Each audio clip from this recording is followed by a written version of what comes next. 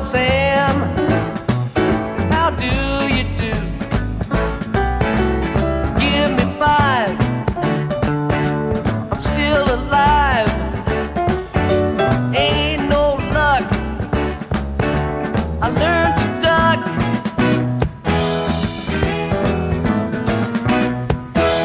Check my pulse, it don't change. Stay 72, come shine or rain. Wave the flag, pop the bag,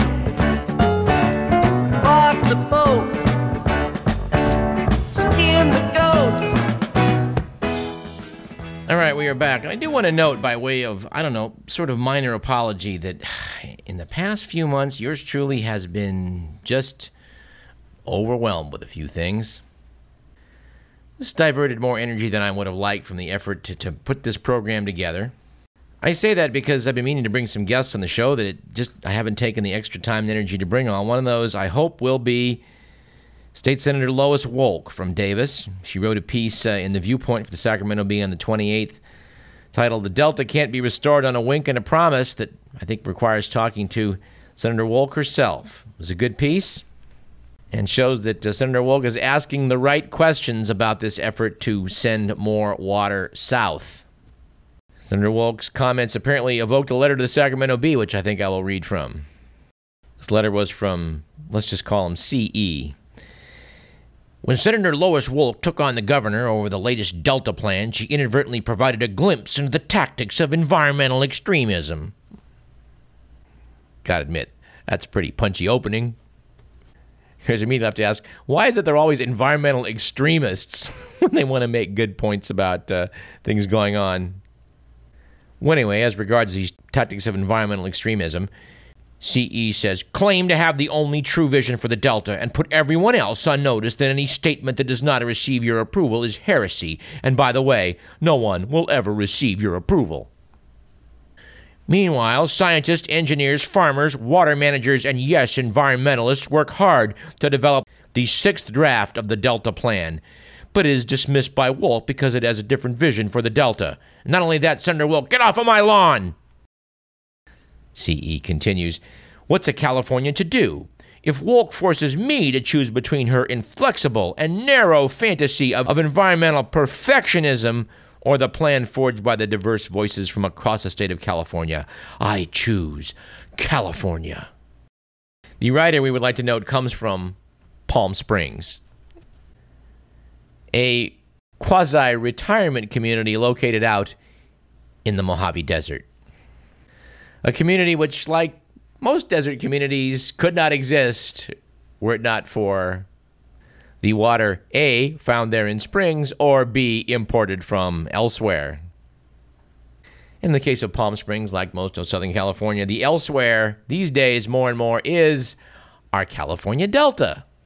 And we talked in this program about a trip down to the Palm Springs area last February, at which time we reported on the astonishing ecological disaster of the Salton Sea. And I would note that in the very same edition of the Sacramento Bee, in this case it was August 2nd, wherein we find this letter from CE, there was on page 3 the following article. Beneath a picture of an abandoned sofa halfway immersed along the seashore with, by the way, graffiti sprayed on it, we have this piece by Jennifer Medina of the New York Times. Headline, A Dream for the Salton Sea. Subheadline, Officials approve plans for a town of 40,000 beside the increasingly salty, shrinking lake. To excerpt from the piece. Signs of once grandiose dreams dot the shoreline of the Salton Sea, dried up like the dead fish that bob ashore from time to time. We wouldn't say from time to time, we'd say the shore is littered with dead fish. We've been there. This lake, the largest in California, was once supposed to be the Riviera of the West, a playground for stars like Frank Sinatra, Jerry Lewis, and Desi Arnaz. But the Salton Sea, created by accident 40 miles south of Palm Springs, has been shrinking for decades now. While the saline content continues to rise, it is roughly 50% salt in the Pacific Ocean, Waterfront homes built more than a generation ago sit abandoned and boarded up on a labyrinth of streets where only a couple of homes on each block are occupied. Yes, this is an accurate portrayal of the towns along the Salton Sea. What better place to put a new community of 40,000 people? No, we have no way of knowing whether CE of Palm Springs has a hand in this marvelous plan they're cooking up. But stay tuned. Some real estate developers do. Ms. Medina goes on in the piece. California does not give up easily on its dreams. So, yet another ambitious development is poised to rise beside this vanishing sea. Government officials have approved plans for a town that would eventually grow to nearly 40,000 people, with enough businesses and jobs to support the residents. Ha! We say. Supporters of the project say it is the most sustainable development being planned in the state. But the town, known as Travertine Point, would be more than 20 miles from any existing town. In many ways, the project is a sign of the state's insatiable appetite for development. Even in Riverside County, east of Los Angeles, which has struggled through the building bust and foreclosure crisis, this might be among the most unlikely places in the county to contemplate a super development. But officials are unabashed in their enthusiasm and say the optimism is firmly grounded in reality. I gotta say, for some reason, the idea that this project is firmly grounded in reality reminds me of that scene in Repo Man, when the goofy old guy is keeping warm by feeding a fire with clothes and expounding on his theory that flying saucers are actually, in fact, time machines. Otto, the Emilio Estevez character, asks him, Did you drop a lot of acid back in the hippie days? Which, frankly, I think might be a question for John Benoit, the Riverside County Supervisor who represents the Salton Sea area and has pushed for this project's approval. Saying, and I quote, "Recreational bodies of water don't stay unoccupied forever. You can either take development piecemeal as it comes, or you can invest in something that's really taken the long-term view of creating comprehensive, unprecedented development." Now, as regards recreational bodies of water, I would point out that my traveling companion Sharon and I, upon taking a look at the Salton Sea, independently concluded that if we were on a boat and the motor conked out and we were out in the middle of that ocean, we would die of exposure rather than risk swimming to shore. If this is not the most fetid body of water I've ever seen, I'm hard-pressed to think of one that's worse. But the piece notes environmental activists have cried foul, filing a lawsuit in state court claiming the project will irreparably harm natural resources in the area. No, I don't know what natural resources they're referring to. But the piece says more than that. They say the idea is just plain absurd, to which we say, hear, hear. Piece quotes Adam Keats, a staff lawyer for the Center for Biological Diversity, as saying it's one of the greatest examples of dumb growth you could possibly conjure up. Adding it's located very far from the rest of civilization in a place that's very difficult to live in. The notion that this could be a Shangri-La is something we should have given up a long time ago.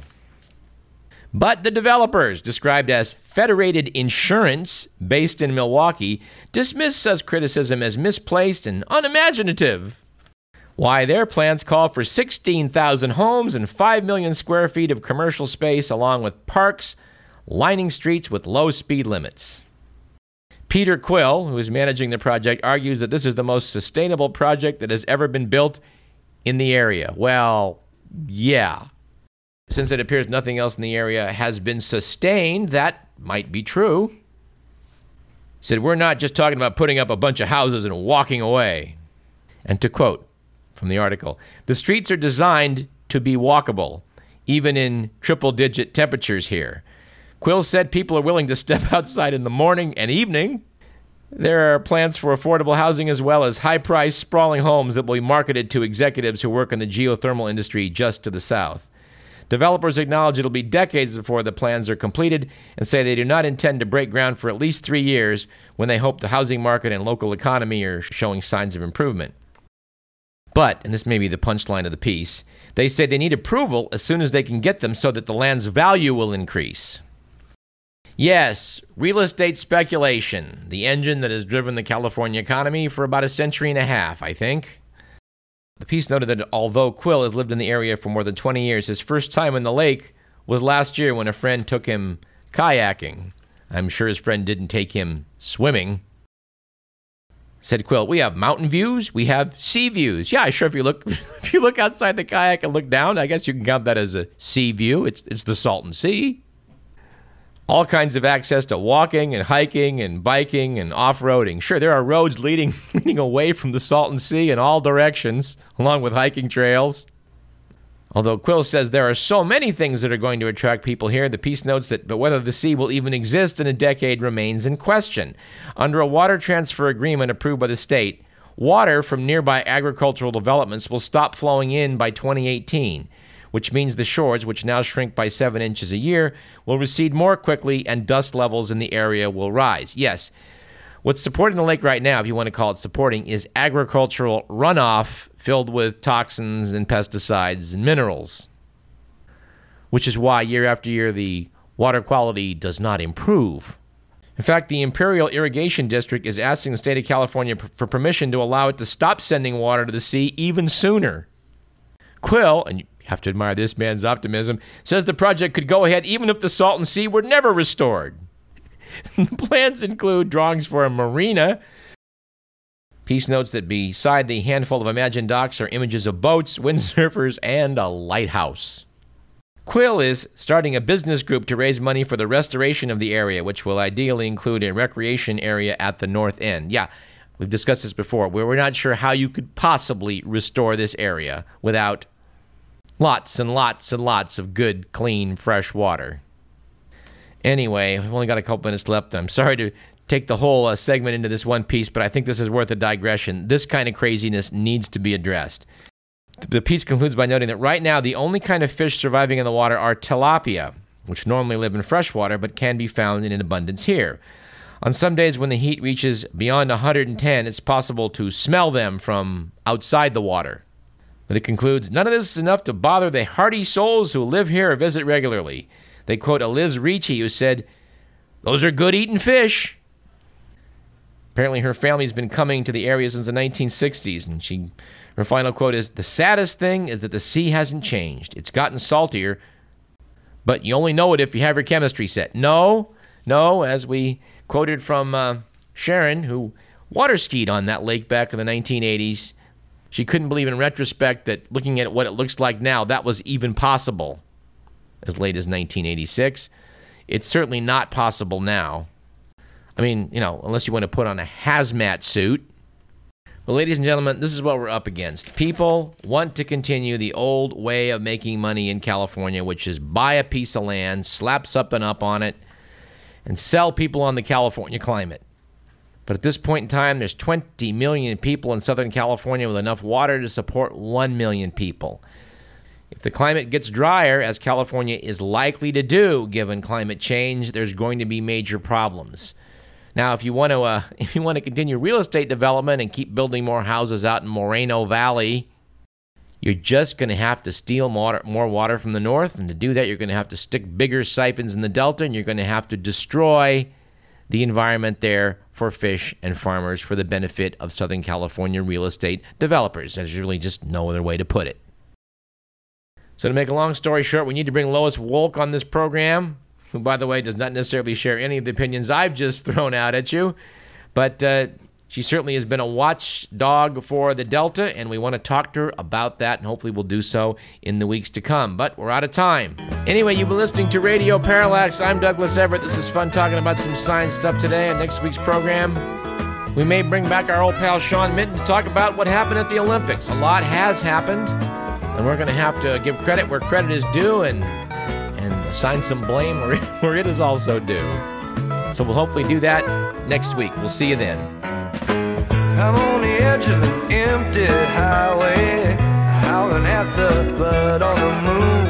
A diesel Mack come rolling down my way. I can't hit that border too soon. Running hard out of Muskrat Flats, it was 60 days on double line. Hell, got my back like a shotgun blast. High wind chimes in the night. Whoa, oh, pride of Cucamonga. Whoa, oh, better olives in the sun. Whoa, oh, I had me some loving in a dance all time.